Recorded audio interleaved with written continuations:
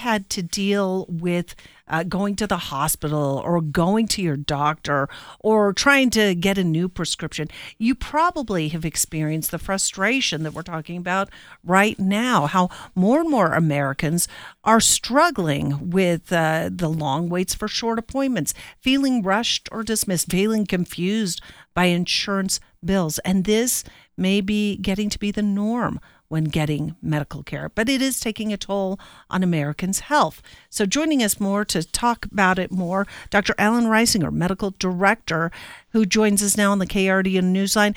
You did a survey, Doctor, you and your organization, MDVIP. Tell us what you found about healthcare frustrations.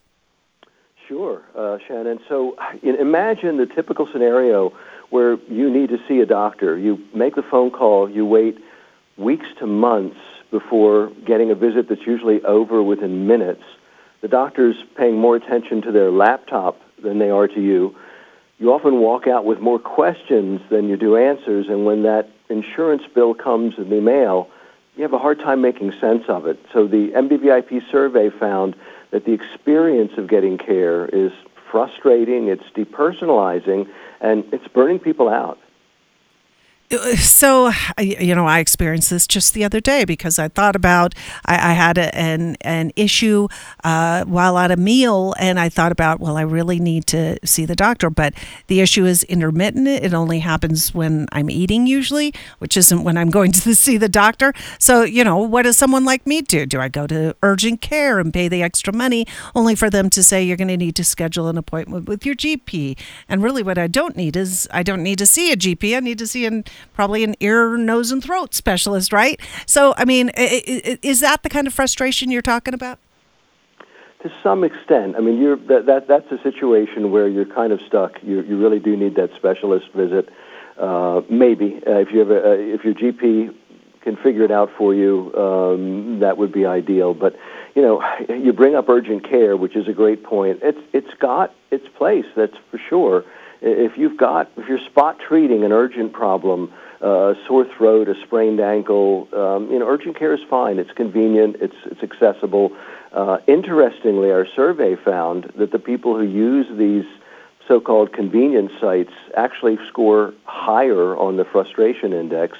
So I think the bottom line, Shannon, is that everybody needs to have a primary care doctor who knows them well, who can track their health conditions over time, who can provide the appropriate referrals, and that's where I think folks are going to get their best health care.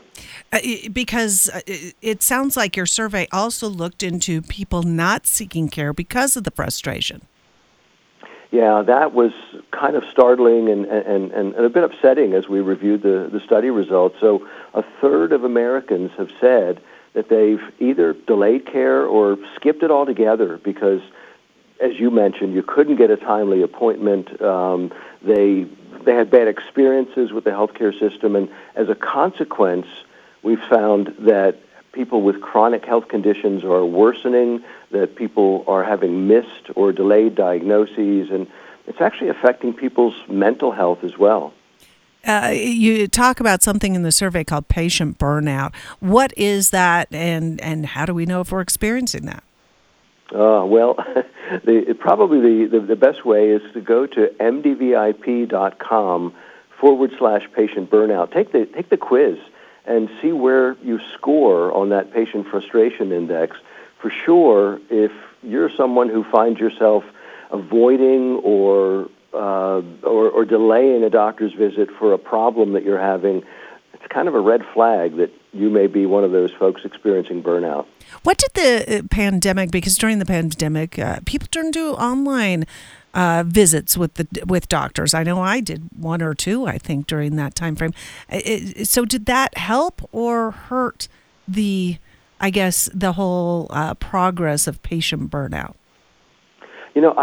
So my experience was that it helped. So during the pandemic, I was doing a lot of telemedicine, as were most of my colleagues at MDVIP.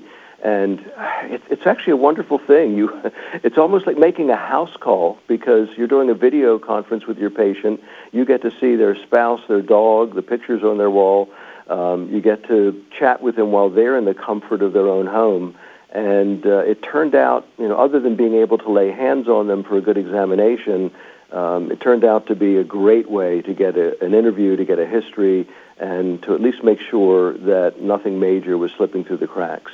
All right. Well, if people want to learn more about this survey and find out all about the services offered by MDVIP, your website, mdvip.com, is a good place to start. And this allows patients and primary care doctors to connect in a probably more high-tech setting, but also just giving you, I guess, that information that I think all of us depend on, and maybe the the reassurance that comes with being able to consult with a medical professional.